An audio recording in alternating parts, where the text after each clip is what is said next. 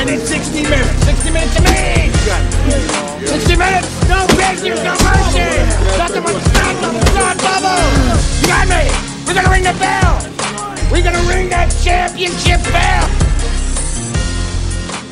Welcome to Krivitsky and Kane, a podcast that is talking mostly about Boston sports, and there is quite a lot going on in that region right now. Jeff, let's start with the green and white.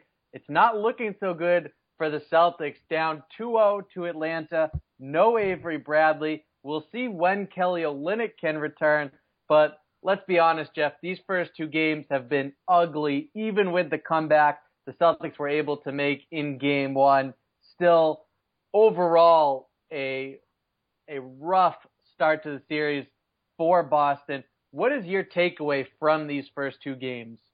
You know, I'll be straight with you, Bob. I was all right with the fact they lost game one, all right? You know, you get some first game jitters, young team, really no, superstar on there, playing in a ruckus crowd down in Atlanta, but they showed some fortitude, came back, fought, played hard. Lost by 1 point, losing Avery Bradley. I understand that. Things can happen like that in the playoffs. The other night's game, losing by, only scoring 7 points in the first quarter, that's ridiculous, man. I mean, that's horrible. That's UConn basketball opponent bad. I mean, that was just terrible.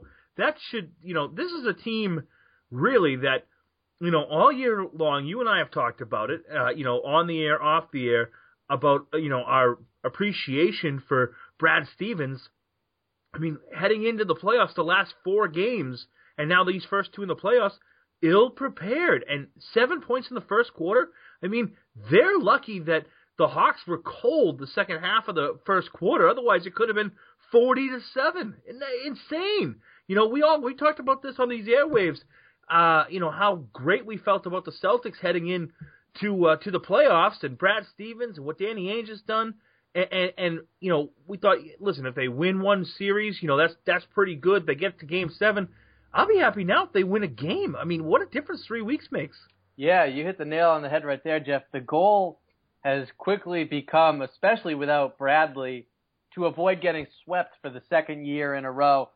Now, you talked about Brad Stevens' role in the team getting off to slow starts in each of the first 2 games. I think he certainly deserves some of the blame, but I wouldn't lay all of it at Brad Stevens' feet. You look at the injuries from Isaiah Thomas being banged up to the fact that Jay Crowder is clearly less than 100%. You look at the fatigue that set in for this team down the stretch, which is perhaps a product of how hard they play over the course of a full 82-game season. I think this was a good lesson for Stevens in the sense of pacing his players through the course of the regular season, because they've seemingly hit a wall at the worst possible time. And it showed at the end of the regular season, of course, with the exception of the comeback against Miami, which gave people hope that they would shake that off going into the postseason, that would reinvigorate them. But I think it has more to do with the opponent than anything else. The reality is it really hasn't changed all that much. And Jeff, I just can't help but look at the fact that if not for an honest oversight from the NBA Board of Governors, the Celtics would be playing in South Beach right now against Miami instead of the Hawks, who out of that cluster of Boston, Charlotte, Miami, and Atlanta is the worst opponent for the other 3 to draw, and that's who Boston got because they changed the rules heading into this season, whereas the division winner is once how ties were settled. It's no longer the case. However, the letter of the law now states that a 2-team tie will not be determined by one squad winning their division. And this has been a problem that's gone in the NBA for quite some time. It's the reason last year that San Antonio ended up having to play the Clippers in the first round, which both sides were somewhat upset about. And so the NBA decided to take a look at it and address this policy, but by saying 2 teams, not envisioning that you could have this 4-team tie scenario, what they've done is the Celtics are the ones who, out of these four, have gotten the short end of the stick, drawing Atlanta when, in fact, they should have been playing in Miami. Now, Miami is no easy opponent, and it wouldn't have guaranteed anything. But, like I've been saying here, you don't want to play the Hawks. They are the best defense in the NBA post-All-Star break. They are a well-coached squad. They have two elite big men in Al Horford and Paul Millsap. It's just a very dangerous team to go against, and you can see how it's played out for the Celtics to the point that, like you said, 3 weeks ago, people are thinking second round. More delusional fans are thinking, can they pull off an upset in the second round and get all the way to the Eastern Conference Finals? Now most people are on board with the thought of, let's just make this a competitive series. Let's avoid getting swept. Maybe if we can get 2 games, that would be nice. But there's a minority out there who thinks Boston can get past Atlanta. Yeah, and that was the one thing when I saw the final schedule coming out, for the playoffs, and I'm thinking the Hawks, and the Hawks obviously last year were the number 1 seed in the East. Not a whole lot has changed from last year to this year. They still have much talent across the board, and I think last year we kind of looked at it, the fact that they were going up against Cleveland and LeBron James, Kevin Love, and Kyrie Irving. You're sitting there and you're saying, all right, if you win one game, it's good. It's better to make the playoffs, with this team and give them this, basically give them a little bit of playoff experience. It's a good thing. We all expect them to make the next jump, and unfortunately, I believe they've taken a step back. And, you can sit there and you can blame the injuries all you want. At the end of it, they're just not playing well. They're taking bad shots. They don't have a shooter. Isaiah Thomas, as much of a spark plug as he has been, against some of the better defensive teams, he can be taken out. And, you talked about it. Jay Crowder's not 100%. Kelly Olynyk, didn't play the other night. So it's tough. But the old adage goes, a series doesn't, start until a road team wins. And, Celtics hold serve, and if they can get into Game 5 and swing it, you never know what could happen. I like the glass half full mentality from Jeff Cade. So why don't we talk about the adjustments the Celtics need to make to hold serve in Game 3 and potentially Game 4 as well. I think that I'd like to see Marcus Smart be involved more, Jeff, in the pick and roll, give him more opportunities to create, because for as much as people harp on his shooting woes, that was some of the best offense the Celtics had yesterday, and he's really made tremendous strides operating out of the pick and roll this season. So I would like to see Brad Stevens utilize Smart in that capacity more often moving forward. You need, you definitely need Marcus Smart to step up. Yeah, there are a lot of people talking about his shooting. He's definitely, when they drafted him, I kind of looked at him as, an Avery Bradley clone. Great defensive player, wasn't great with the shot. Avery Bradley's shot has come along a lot. It was kind of like a mix between an Avery Bradley and a Tony Allen. And you're hoping that Marcus Smart can develop, picked, number 5 or 6 overall. You're hoping he can develop into that player who can do a little bit of everything.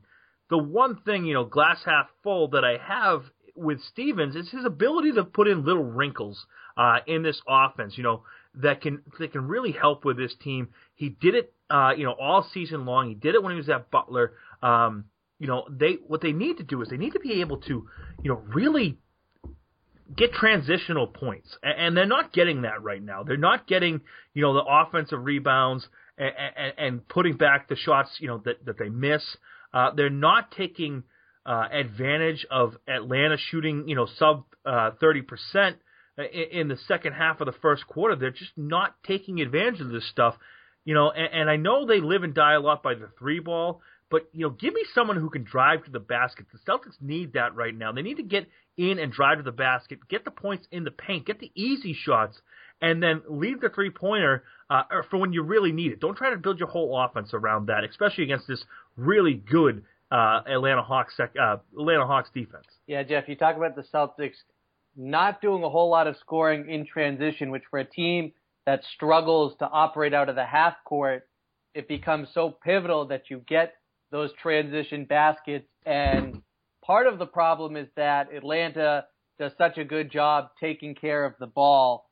The other part is that Boston simply needs more speed out on the court. So I think what's become apparent is that Jared Sullinger's minutes have to be drastically cut down. Brad Stevens seemed to realize in game 2 that he's not someone he's going to be able to rely on this series. Doesn't mean he can't help in a future series if there is to be one, but this is not the series for Jared Sullinger. The Celtics need to play one big man at a time, and quite frankly, some of their best lineups have featured Jonas Jerebko playing at center. So I'd like to see them stick exclusively to one big man on the court at a time, and that center either being Amir Johnson or Jonas Jerebko. I'd like Amir Johnson. I like what he brings to the table. I liked what he did towards the end of the season. But the thing with Amir Johnson that I really like about him is, he's not a huge big. He only stands at 6'9". He's more suited to play that power forward, but he does have that big body that allows him to get in and play the 5. So I wouldn't mind seeing Amir Johnson really step up and be that big man in this series until you could see a guy like Kelly Olynyk coming back, because I think Kelly Olynyk can really help a lot, especially on defense and stopping a guy like Millsap, who's had, a good game 1, a decent game 2, and then also, basically taking over Korver. Korver's killed them.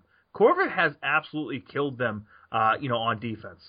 Yeah, Jeff, to be honest, I think the player who has killed them is Paul Millsap. He has been a monster this series, especially in game 1, and Al Horford has had some big shots, some timely baskets that significantly swung momentum in favor of Atlanta or halted Boston's momentum at the time. So he's another player that has killed him, and that's not surprising. This is one of the best big man duos in the entire NBA. Also, at times the point guard play. The Celtics, without Avery Bradley, the only one who has the speed to match up with Jeff Teague is Terry Rozier. And overall, I thought he was solid yesterday, but the fact remains that he's a rookie who isn't seasoned enough for this moment, for that matchup. So Jeff Teague is also killing the Celtics. I agree. Schroeder to a lesser degree, but also has given them fits at times. So it's really it's a difficult matchup for Boston, which leads me, Jeff, as we start to tilt the hourglass over, and now we look at things from a half-empty perspective. How do you think a first-round loss, and let's say that it's not a sweep, but that Boston only gets one game, how do you think that would impact the Celtics in free agency? It hurts them to a degree.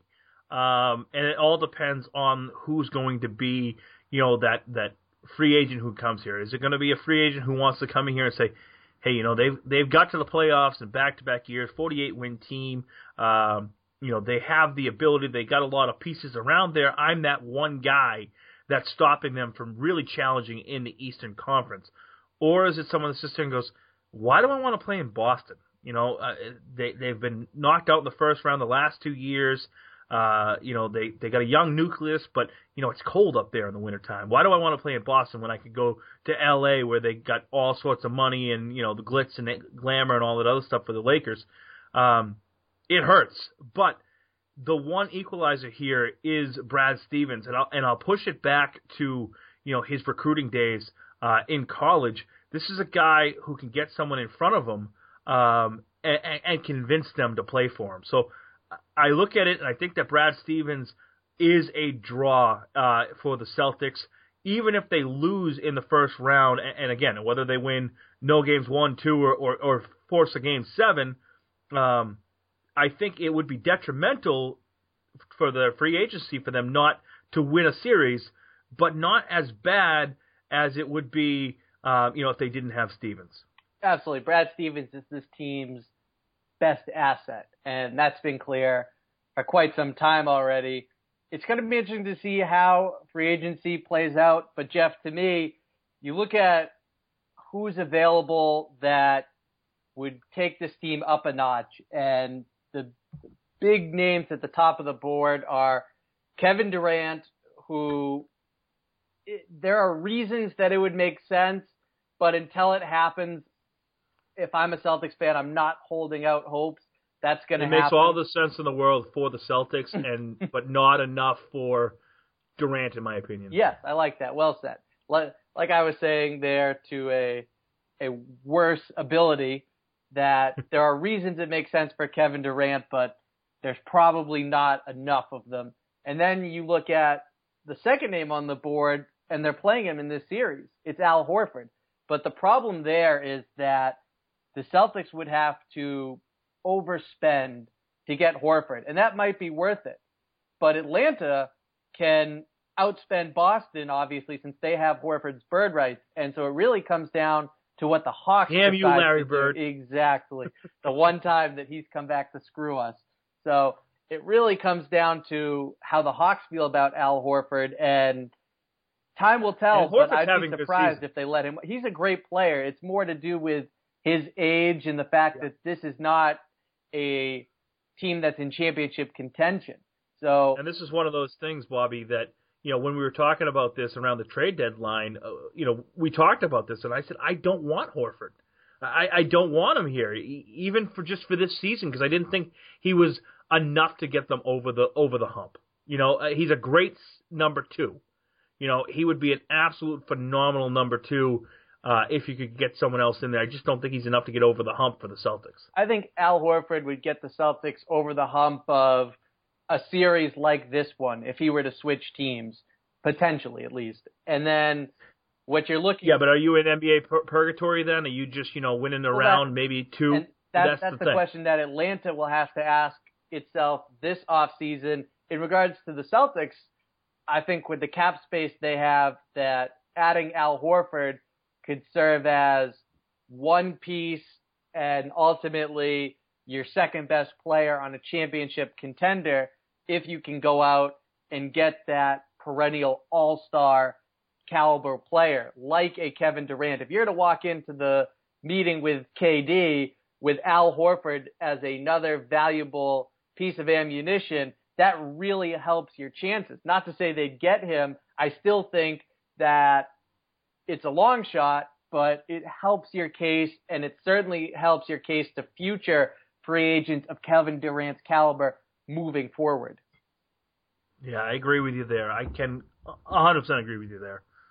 Jeff, although I got to say, I still think that the closest thing the Celtics have to a sure thing is that Brooklyn Nets draft pick, and we will find out come lottery night, May 17th, what the cards hold for the Celtics.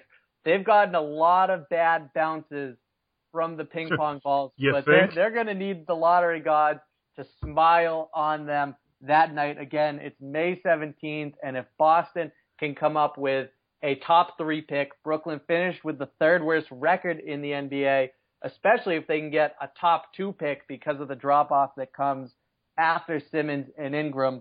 It puts them in a very favorable position and could potentially save, Jeff, what otherwise might be an underwhelming offseason.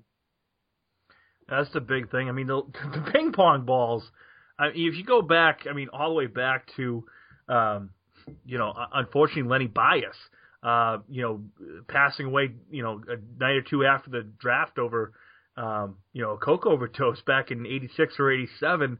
Then you just look back and the Tim Duncan year. You have 2 top 5 picks and you get the 3rd and the 6th and you just select Chauncey Billups and Ron Mercer. And we all know what happened with the Greg Oden and we've been talking about him all night. Iceberg Slim, baby, Kevin Durant. We all know what happened there. Now, when that happened, you didn't have Rick Pitino running the team. You had Danny Ainge, a guy with some smarts who was able to peddle that 5th pick in the draft, to the Sonics. The Bucks there. Sonics. You had it. You got to trust yourself. I did. I got to trust myself sometimes, the basketball, man, the round ball we don't talk about as much as we do the other stuff. But, Danny's done it in the past. So I hope that they get that top 1 or 2 pick. I would love to see Simmons here. I know we talked about this earlier, and I was, a proponent of trading that pick at the trade deadline. I was definitely a proponent of it because I thought, go get someone who can help now and don't draft someone that could take 2 or 3 years. Now that they've kept this pick, I hope it's Simmons. I think Simmons fits in perfect here. I'm glad they kept the pick. That is going to be a very interesting debate regardless of which teams have the top 2 picks in the draft. Hopefully Boston is one of them, but we'll find out come May 17th. Transitioning now to the Diamond, Jeff, we've got a team that has more immediate problems in the Boston Red Sox. Let's start with what unfolded last night on the mound. Joe Kelly goes down early in the game, takes himself out due to shoulder concerns, and has already been placed on the DL. My question to you regarding Kelly is, when he comes back, should they move him to the bullpen? That's the one thing, because we started talking about with Eduardo Rodriguez. When he comes back, who would move to the bullpen? And I thought right away, that the only guy that you could move to the bullpen is Joe Kelly. Power arm. You don't want Rick Porcello in the bullpen. You don't want to pay $20 million for a guy to sit in the bullpen. Stephen Wright, he's pitched very well in his first couple starts here. And really, a knuckleballer in the bullpen. I know they did it with Tim Wakefield for a couple years as a closer, but really, that's awful tough there. So really, Joe Kelly's the only guy that you could set up and bring into that bullpen. And I hope when he comes back, and Erod is pitching well, because I totally expect when he comes back for him to be pitching well, I hope that moving Joe Kelly into the bullpen is a good move for him. It's a move that can help him regain some confidence and get him out there, and also a move that can save Koji Uehara, for the stretch run for the Red Sox, because I do believe, even though it's early and they've won some, they've lost some, I still do believe that this team can compete for a spot in the playoffs, whether it be as a wild card, the first or second, or as the division championship. They can hit the ball. They just need to get that pitching going. And once you get Carson Smith back, if you get Joe Kelly into the bullpen and he works hard with that power arm, you could have the makings of a really good bullpen where, outside of David Price and Erod, if you get 6 innings out of your starter at 3 or less runs, a quality start, you can pass over that bullpen. And with all these guys, they can be like Kansas City has been in the last couple of years. Jeff, most of Joe Kelly's starts look like this. One bad inning undoes a night of good work for him. And most of the time, that bad inning comes around the 4th inning, and he rarely makes it past the 6th inning. So between how much he's hurting your bullpen and how much he's hurting your team from that one bad inning, you can see that he's tailor-made to come out of the bullpen as a relief pitcher, where he can rely almost exclusively on his 2 best pitches, the fastball and the changeup. And it would make things a lot easier for this team, especially in the situation they're in now, without being able to rely on Carson Smith. So the question then becomes, if you move him to the bullpen, what does the starting rotation look like? Who takes his place? And it was interesting to hear you say that you'd like to keep Stephen Wright in the rotation because he's pitched well. I've always viewed that as a given, that when Eddie Rodriguez came back, Stephen Wright would become a long reliever for this team in case you run into a situation where a pitcher like say Joe Kelly can't go more than 4 innings, that you can bring in Stephen Wright to get a few innings out of the way, and then you can rely on your middle relief pitchers like a Carson Smith, like a Tazawa, then go to Koji, and then the flamethrower, Craig Kimbrell. But the problem here, Jeff, is once Rodriguez comes back, if he takes Joe Kelly's spot and you want to move Stephen Wright, you really left with limited options of who you could use as that number 5 starter. So I think what you're saying makes a lot of sense if that is in fact their plan for Joe Kelly, to transition him now to the bullpen. Rodriguez takes his spot, and then Stephen Wright just stays in the rotation. Yeah, and that's the one thing with Stephen Wright. And, now that we have Christian Vasquez, back behind the dish, you could move Wright into a bullpen position. I know we had a pass ball the other day, but I'm a lot more comfortable with Christian Vasquez catching the knuckleballer if he were to come out of the bullpen outside of Blake Swihart. I really would much rather Vasquez be doing that, even though I believe right now Wright is still your number 5 starter. Jeff, I'm glad you went to the catching situation. Christian Vasquez came in, he had a great first night, and seemed to solidify his place in the mind of Red Sox fans. So it becomes a question, if the Red Sox do in fact roll with Christian Vasquez, looking at the impact he has on this rotation, and he's even had a couple nice at-bats, that seems to be few and far between as he gets more time here. But, he has looked better at the plate than prior to his injury. So the question becomes what to do with Blake Swihart. And you look at left field, that is soon to be Andrew Benintendi's spot. And I saw him play recently, and he was fantastic and lived up to the hype. And then you look at the fact that at first base, they've got Sam Travis in the pipeline. At third base, Travis Shaw is holding his own. So there's really not a spot for Blake Swihart. I think he ultimately is not long for Boston as long as Christian Vasquez can stay healthy and doesn't have another major injury. But the question becomes, how do you maximize his value and not trade him too soon? I don't think you do trade him. I like the fact of keeping, 2 young catchers on this staff, because right now, if I'm looking at this, I'm looking at Vasquez and I'm thinking a young Jason Varitek, and obviously Varitek would call a great game, and we've seen at such a young age what Christian's been able to do, but he doesn't have that plate discipline yet that Varitek really didn't have when he was traded to the Red Sox from the Seattle Seahawks. We're talking football now. We'll get there in just a second. But from the Seattle Mariners. But I think I wouldn't give up on Swihart. And I look at Swihart, and you're right. Benintendi could be that left fielder of the future. But I wouldn't mind, back down in Pawtucket, allowing him to play a little third, allowing him to play a little first base, and allowing him, to play some of the outfield corner positions. See what you can get with him. See what kind of guy you get, because, you can bring him in. He can be that super utility player. He can be that backup catcher.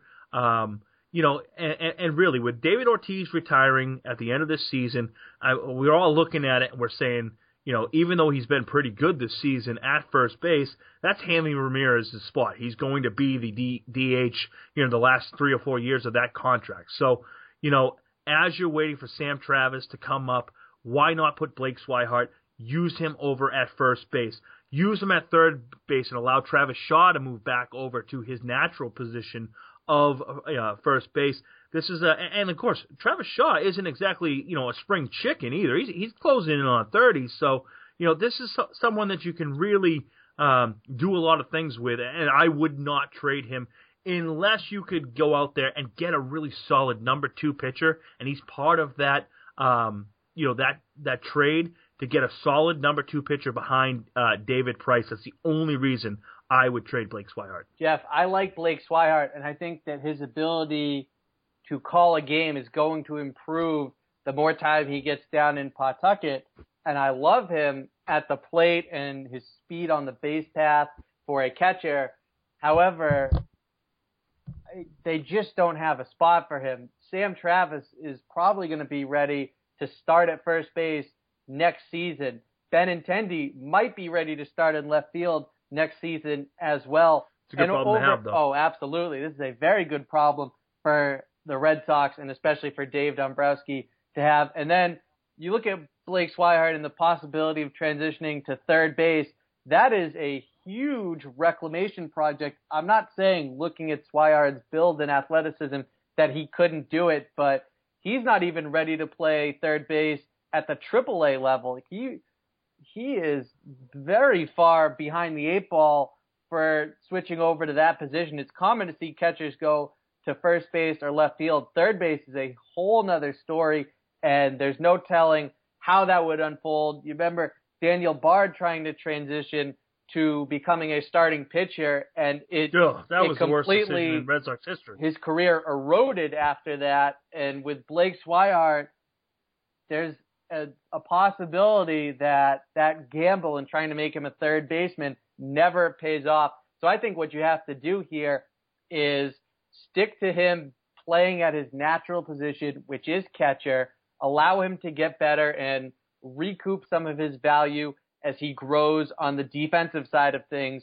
But ultimately, you just can't have two starting caliber catchers as much as you want to from a team perspective.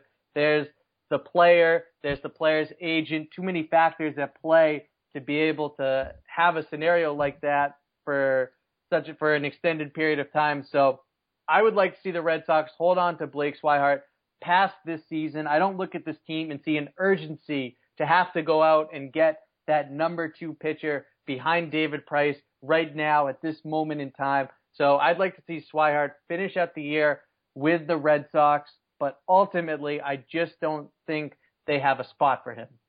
And one of the things, though, there, Bobby, that you mentioned the player, you mentioned the agent. What we really didn't mention there is Dave Dombrowski. Now, I know he's not the general manager, he's the president now, but this is a guy that likes to trade top prospects for proven players. You go back to Miguel Cabrera and D-Train in Detroit, trading for these guys, and trading up some really good talent. Andrew Miller, who spent a little time with the Red Sox, was considered one of the best pitching prospects in the Major League Baseball when they traded him. And so this is the type of thing, no one in the AAA level, is untouchable with Dave D as the president of the Boston Red Sox. You could see them swing a trade and big names like Swihart, like Henry Owens, and like Johnson. You could see them making these trades when there's a logjam at a position, getting rid of these guys and bringing in guys that can contribute right away. Jeff, that's an excellent point. 2 players that I would put money on being dealt at some point in time are Blake Swihart and Rafael Devers, another player who I think will be very good by the time he's ready for the major leagues. But you look at Moncada playing second base, Bogarts at shortstop, and I just don't see a position for Rafael Devers either. So I think those are 2 high prospects that the Red Sox and Dombrowski are likely to move at some point in time. And you're right, it's likely to be for pitching. You also talked about the fact that Dombrowski has a tendency to treat no one, especially as a prospect, as an untouchable. Well, what about his manager, John Farrell? I'm curious to present this scenario to you, Jeff, and hear what you have to say. If the Red Sox are 500 at the end of May, does Dombrowski show John Farrell the door? Slippery slope there.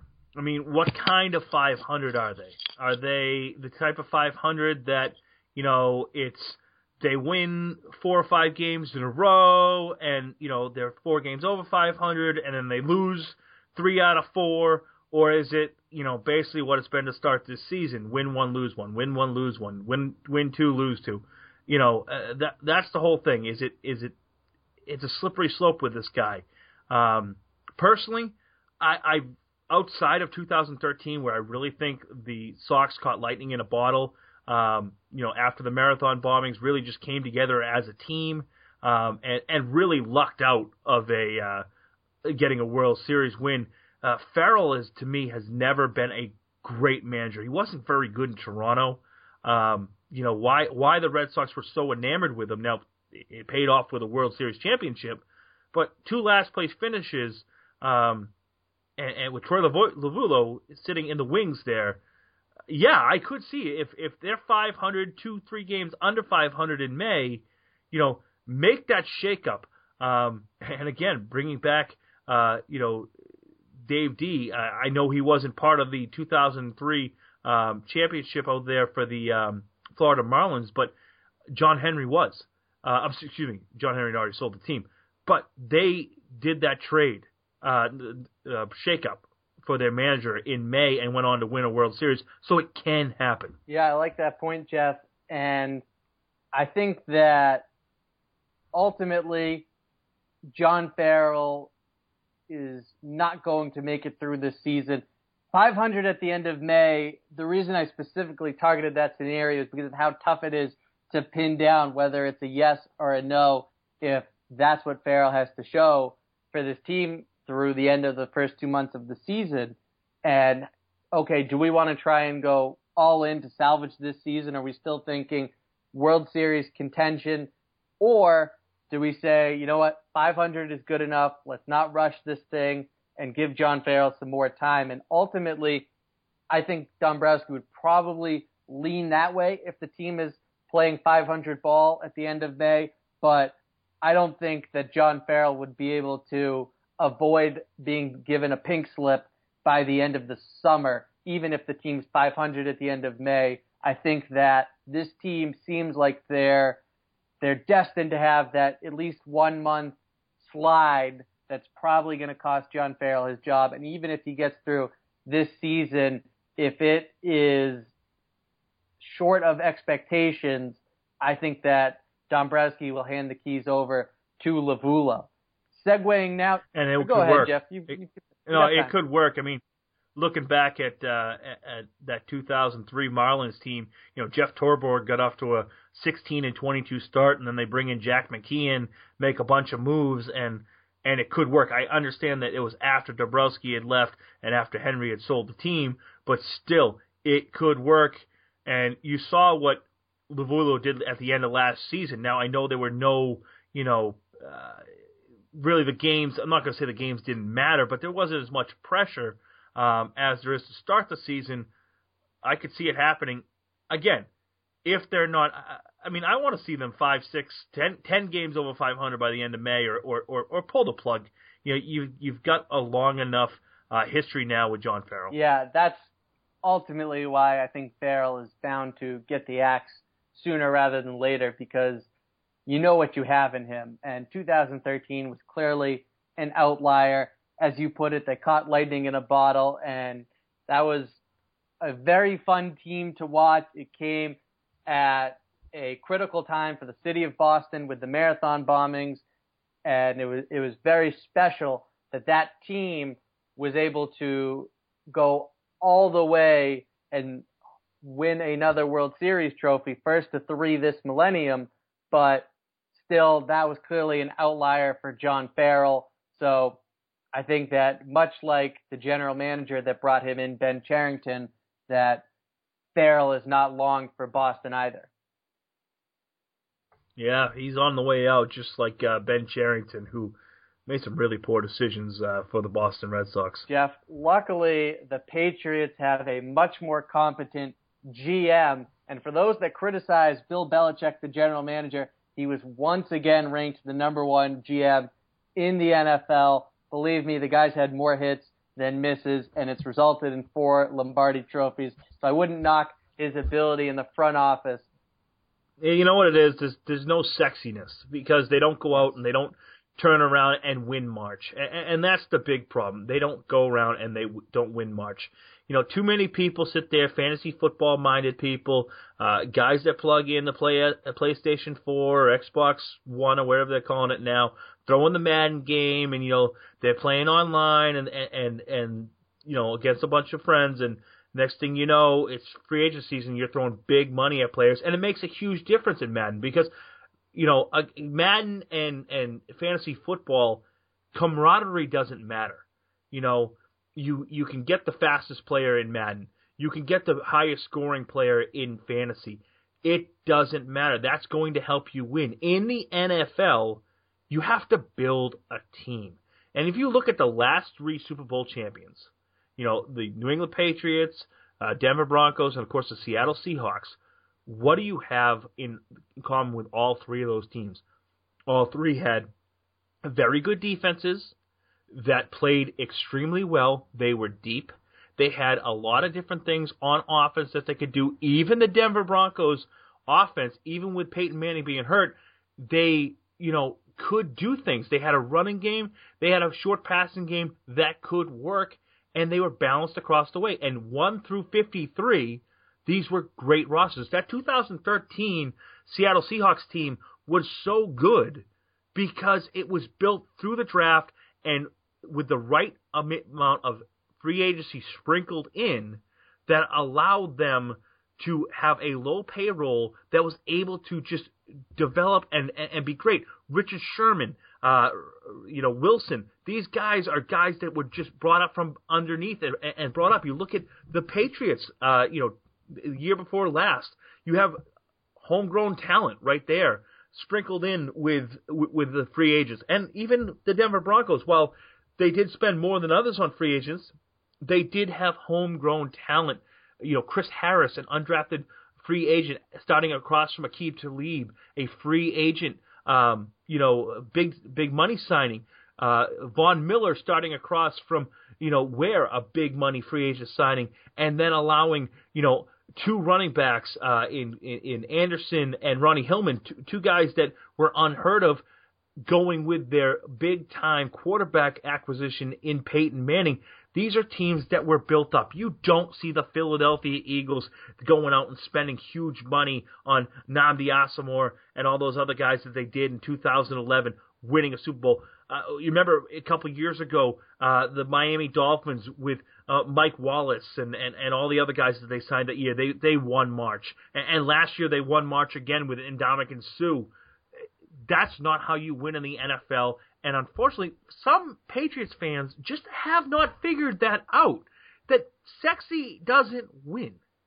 Sexy doesn't win. The big sexy that the Patriots ever signed was Adalius Thomas, who had a phenomenal 2007 season and then became a cancer in the locker room. So it does not happen. Go back, watch Bill Belichick, A Football Life.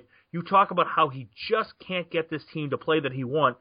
And that team was built a lot, didn't have great drafts in 2007 and 2008. From 2006, 2007, 2008, and even into a point 2009, didn't have great drafts, and they were rebuilding on the fly. They had lost Rodney Harrison. They had lost Teddy Bruschi. They had lost these guys that, were brought up through the ranks. I understand that Harrison was a free agent signing, but these guys that were brought up through the ranks, it took a little while to rebuild until 2014 when they got over the hump again. Yeah, I don't think people realize, and it's an interesting time period to revisit, that not long after 2007, right around 2010, the Patriots were rebuilding. They're just so good, and the AFC East was so bad at that time that they were able to win the division, to get to the playoffs, and sometimes the AFC Championship while they were retooling the roster.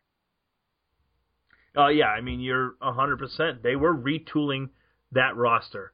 After the 2007 season, really that gap year was the year that Brady got hurt, and you saw a team that finished 11-5, and that was that last gasp. That was that last gasp of the great Patriots teams of the first half of this century.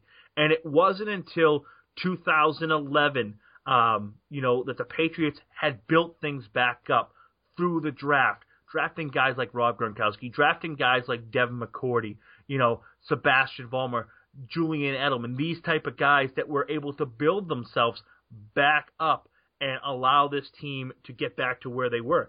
They rebuilt on the fly, and it took a lot out of them, but it just goes to show you the greatness of Bill Belichick, the coach, Tom Brady, the quarterback, and Bill Belichick, the general manager, who basically was taking guys, that were the 53rd and 54th and 60th player on the roster, and due to injuries, due to this, due to that, still staying competitive year after year after year. Jeff, Bill Belichick, the GM, is making another interesting move this offseason as he continues to phase out the pass-rushing defensive tackles, getting rid of Chris Jones, parting ways with Dominique Easley, a first-round pick who's only got 2 seasons under his belt. It's the earliest that he has given up on a first-round pick. It's very interesting to see how the Patriots seem to be adjusting their philosophy at the defensive tackle position. What is your thoughts on that, and how do you interpret the moves the Patriots are making on the interior of the defensive line? It's interesting, Bobby. You know, you and I have talked about this in the past, and we go back and forth between 3-4, 4-3, 5-2, whatever the hell you want to call it. You know, odd, even man front, different kinds of things. Once they signed Terrence Knighton, who, you know, is basically a good to better run stuffing defensive tackle, a guy that could you know, play a 3-4 and be a great 2-gapping nose tackle. This is the type of guy that they've kind of shifted philosophies again here. We saw in 2000 and 2001, 2002, the Patriots running that 3-4, you know, defense and having guys like Ted Washington, you know, be that nose tackle and bringing in Vince Wilfork. And then by 2006, 2007, you know, it basically used to just be the Pittsburgh Steelers and the New England Patriots that ran that 3-4. Then all of a sudden, everyone started running that 3-4, and nose tackles became harder and harder to find. Now, ever since the Seattle Seahawks started to win with their brand of style, the attacking defensive tackles and the attacking, you know, guys off the edge, more and more teams are moving towards that 4-man front again. So I'm looking at this, and again, I'm seeing Bill Belichick being ahead of the curve. And he's sitting there, more and more teams are going away from the 3-4. I can bring in Terrence Knighton. I can have Alan Branch and Malcolm Brown flank him for an extremely, extremely large 3-man front. But I've also brought in some sub-rushers in Chris Long, you know, in the guys that they drafted last year, in Geno Grissom and Flowers. And these are guys that can play with their hand in the dirt when they're in that sub package on 2nd and long and 3rd and long, where they can get after and still rotate. So I see a little bit of a philosophy change in the fact that their base defense might look more like the 3-4 of yesteryear, but still having the flexibility to play a 4-man aggressive front when need be. Jeff, that 3-4 versus 4-3 versus 5-2 debate was one of the best debates that we ever had in the history of the Patriots Beat podcast. What we've also, part of that debate and part of what ended that debate was just breaking everything down with the understanding that it doesn't matter all that much, whether it's a 3-4, whether it's a 4-3. It is far more about responsibilities than it is alignment. But here's my thing with this particular group of front 7 the Patriots have assembled. And obviously the draft is going to play out shortly, and that's another part of the equation here. But nonetheless, you look at who they have up front in Alan Branch and Terrence Knighton, and I'm purposely leaving out Malcolm Brown because he's an exception to the rule here. Those are players that need to be a part of a rotation, that have been a part of a rotation their entire career. So you cannot all of a sudden ask those 2 players to be out there as starters full time and go with 3 big body defensive tackles, and then you can use them however you want. You can call them whatever positions you want, but we know who the Patriots have on the edges with Ninkovich and Sheard and Long and Flowers and on down the line. And so I think it'd be really dicey to rely on a draft pick, Frank Kurse and Marcus Kuhn, to be those backups rotating in with those guys, logging such heavy snap loads throughout the course of a game and throughout the course of the season. I think that has disaster written all over it in the long term for the Patriots. So I think ultimately what I'd like to see New England do, and the way that I'm choosing to interpret this right now before the draft, before training camp, is that the Patriots are going to rely on two stout defensive tackles up front, and where they want to create pressure in situations where there's a genuine possibility, a genuine threat of a run, they will send one, if not two, of Dante Hightower and Jamie Collins up the middle, or they'll up that A-gap, absolutely. And we've seen those are two of the best blitzing linebackers, especially coming through the inside. And then they can also create pressure up the middle by running stunts, twists, and games where you send someone like a Ninkovich or a Sheard through the middle. And then, of course, in more obvious passing situations, you slide one of those guys, especially Jabal Sheard, to the inside. And another reason I like this, Jeff, is because it saves roster spots. The two things Bill Belichick values most are dependability, knowing that you're going to be out there each and every Sunday, and then secondly, roster spots. So I really like it from that sense, and that's how I'm choosing to interpret it. And, looking at guys like Alan Branch and a guy like, Pork Chop, Pot roast. Yeah, Pot roast. We talked about it with the Celtics. You got to stick to your instincts. You're wicked smart, kid. You know what you're talking about. Wicked smart. Well, I had pork chops for dinner. They were good. Apparently, they're still dancing around in your mind. The sugar plums are dancing in the head. I can't wait to get done with the podcast and go have a little seconds. You know what I'm saying? But you know what? It's not like Pot Roast and Branch can't collapse the pocket, because they've both shown ability in the past to collapse the pocket. And you've got Pot Roast sitting at 355, I believe, and you have Alan Branch sitting at about 345. So these are two big, stout defensive linemen, and I hadn't been thinking as much about that A-gap pressure, but you can also have these guys, motor it up for a play or two and push the interior in, and then have a Jamie Collins coming around the outside in a blitz. Have a Chris Long coming around the outside, with a stunt to the outside. These are the type of things that, Bill Belichick and the rest of the defensive staff are really going to be able to do. And the defense was great last year, but even with the loss of Dominic Easley and Akeem Hicks, and even with a little bit of what looks like a philosophy change, the team has the ability to be just as good, if not better, moving forward into the season. So I'm looking at it. I'm excited about what I see. It'll be interesting to see how it plays out with the X's and O's. And unfortunately, Jimmy Garoppolo now looks like probably the one savior for the 2014 class. I love Brian Stork and James White, but that 2014 class now, with Easley getting cut, all more and more looking at Jimmy Garoppolo going, why? He is certainly proving to be the saving grace from that class. James White might not even make the roster. That would be a mistake. We'll see what happens, Jeff, but it's probably going to have a lot to do with how early the Patriots draft a running back. They might target one as high as the second round. It's probably not a position the Patriots would trade up for in the second round, but sticking with this round, who do you think are some players that the Patriots would move up to get? Again, we're specifically focusing on round two.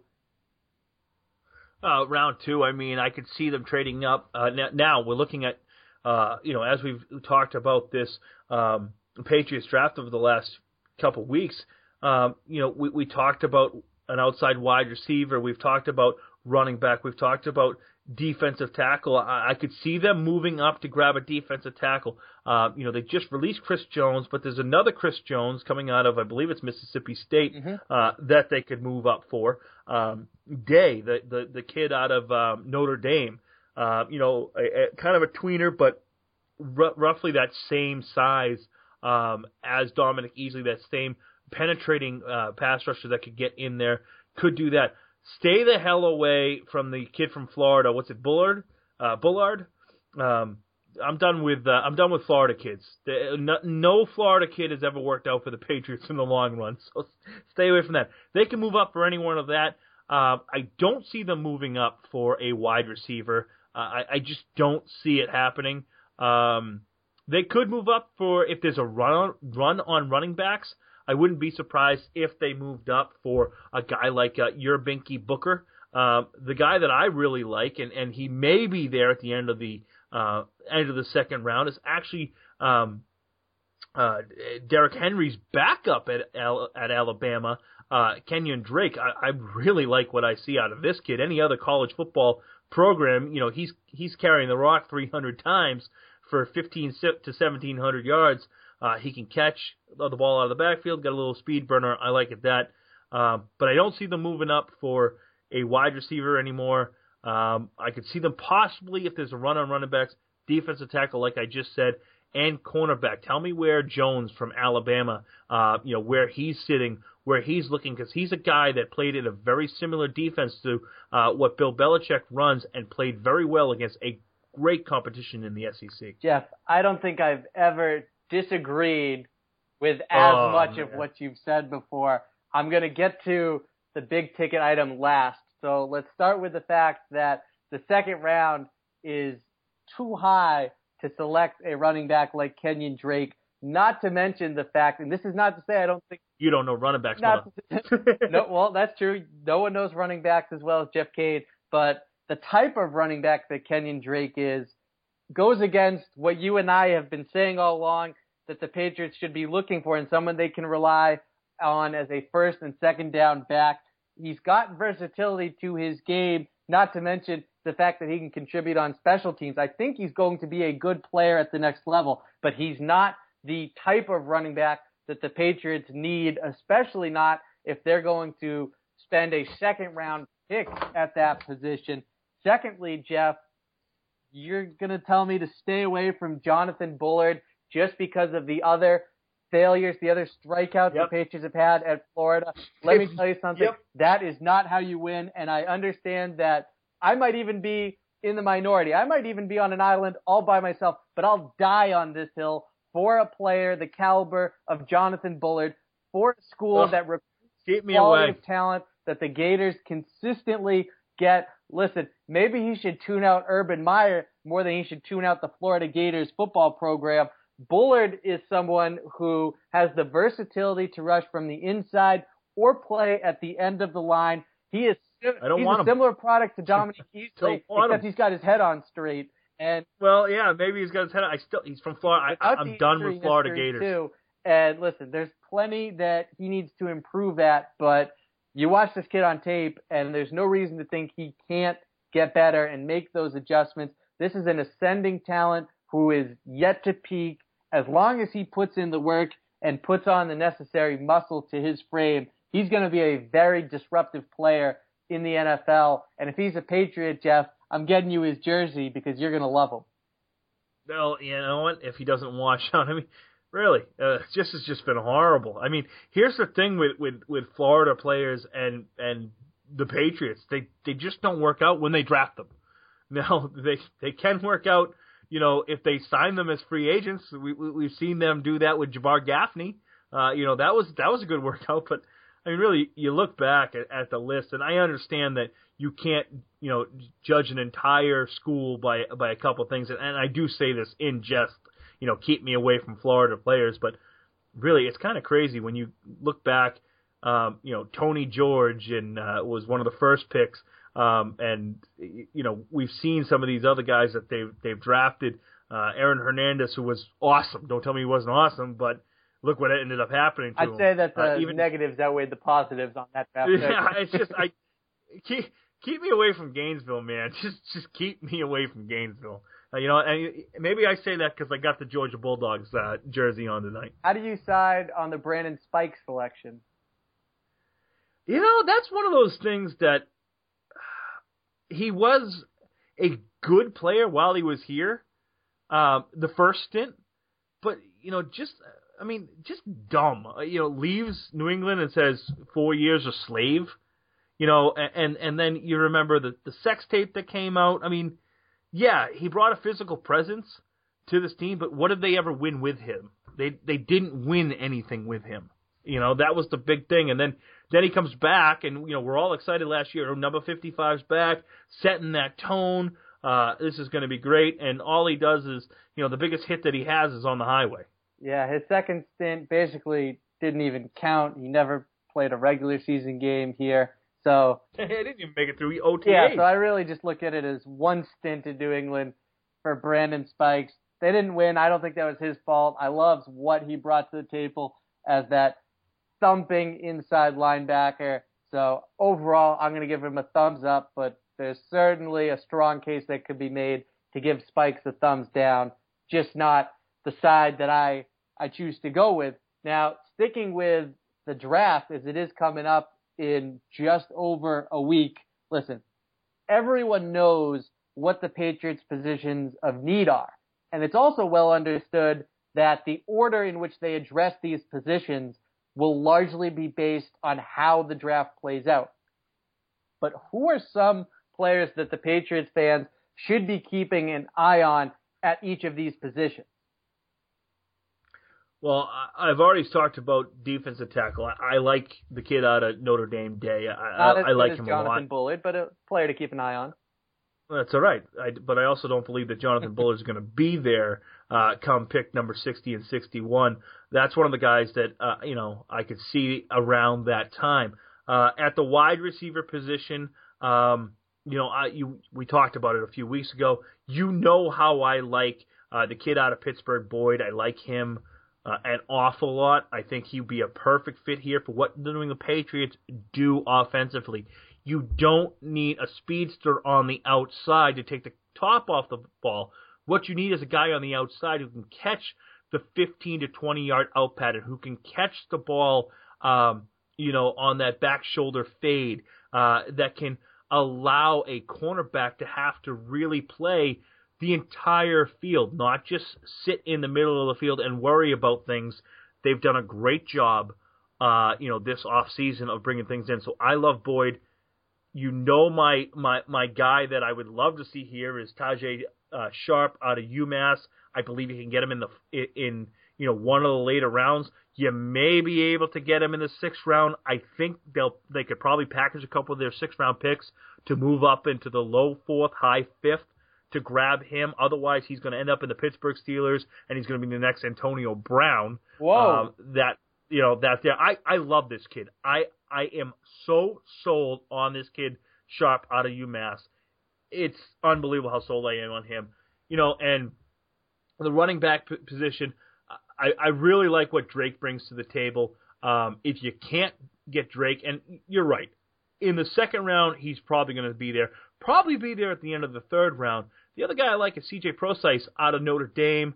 I think he could do some things, and he's really just scratching the potential of things here. One of the things I'm going to throw out here, Bobby, with 11 picks in the draft for the New England Patriots, I would not be surprised at all to see the Patriots do something that they did back in the 2007 offseason when they traded some of their draft picks for proven veterans.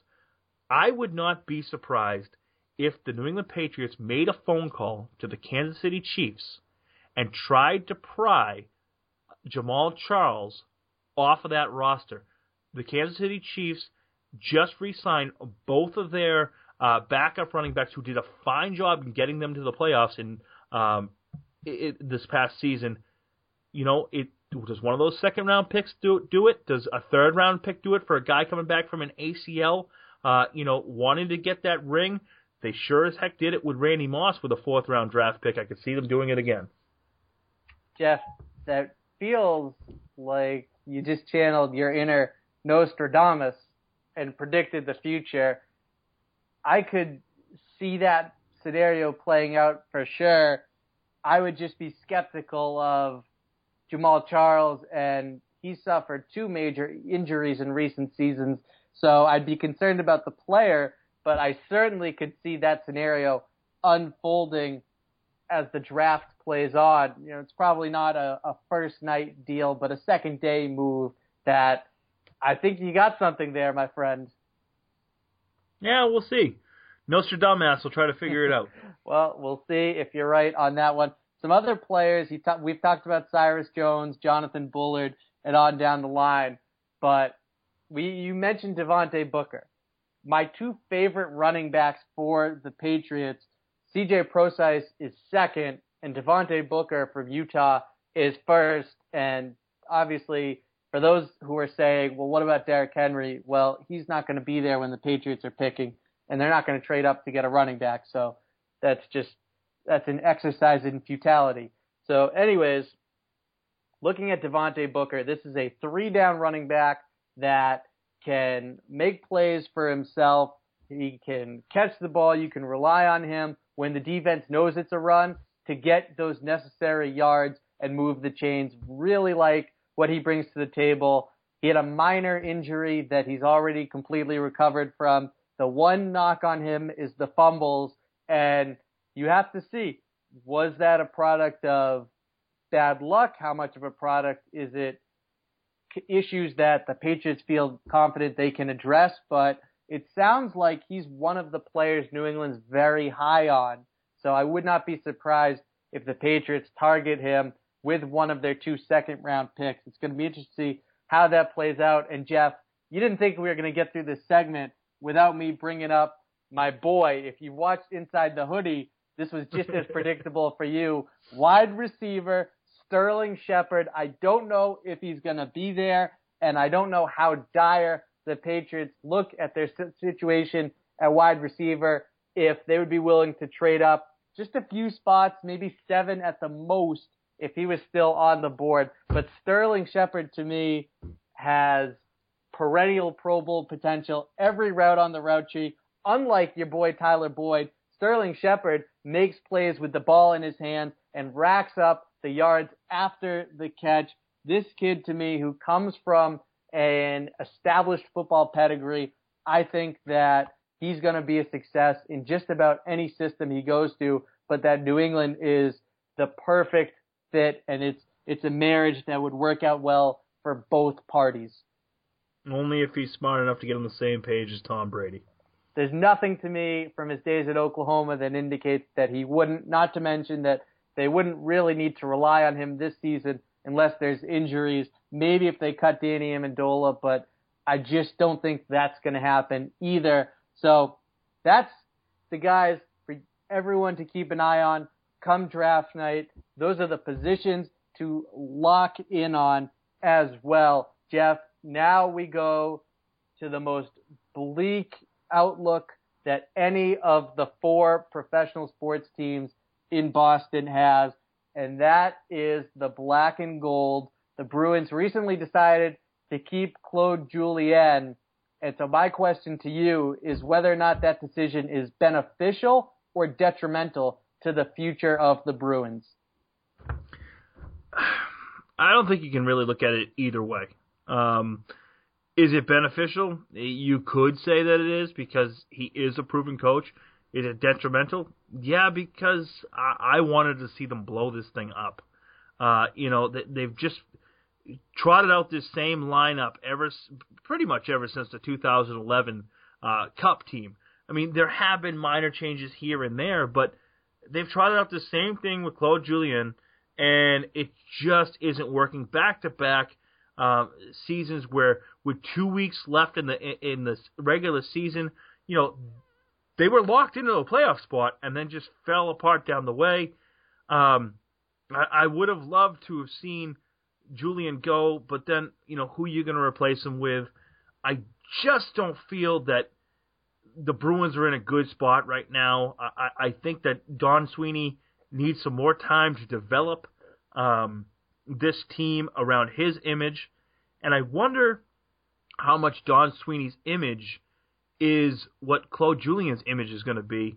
I also want to know why Cam Neely isn't getting more blame for what's happened. I think that Cam Neely is being put under a brighter spotlight than he was as recently as 2 weeks before the trade deadline. I think more and more people are starting to question how much power does Cam have and how much of the blame should we lay at his feet? And I think, quite frankly, you look at who's around, and the answer is majority of it should go to Cam Neely. This is not an ownership group that has a figure, a personality like a Larry Lucchino. Claude Julien is someone who has stayed in his lane, and then what would seem was Cam Neely came down and told him there's a couple adjustments that need to be made in terms of being more flexible with the young guys, especially when it pertains to offensive talents. We need to be a bit more effective at the offensive end. So I think there's some adjustments. I was wondering what that clip was. I didn't hear it until the very end. So that was well played by you, but I completely talked over it, not recognizing what it was. I didn't know if you hit something by accident, to be honest, but timely right there, Jeff. It was a terrible mistake, sir. Please, believe me, I would never do anything to offend a man of your size. Kick his ass, Seabass! Kick his ass to the curb. See you later, Seabass. Yeah, I think it's time to show Seabass to the door. No sequel in Boston for Cam Neely. And I think, quite honestly, that there are a few coaches out there that I don't have a great understanding. It's not my job to know if someone like a Ted Donato could come in and cultivate the young talent here. Sweeney? I can't tell you definitively if it's a yes or a no on someone of that nature, but I certainly think that it would have been worth a shot, because right now the Bruins seem like they're on the verge of a concern we talked about with the Celtics and the Hawks at the beginning of the program, and that is making the type of moves that lock yourself into the middle class, where there's no room to move up into becoming a true cup contender, and it's very difficult to move down to blow up the roster and start from scratch so that you can ultimately work your way back into title contention over time.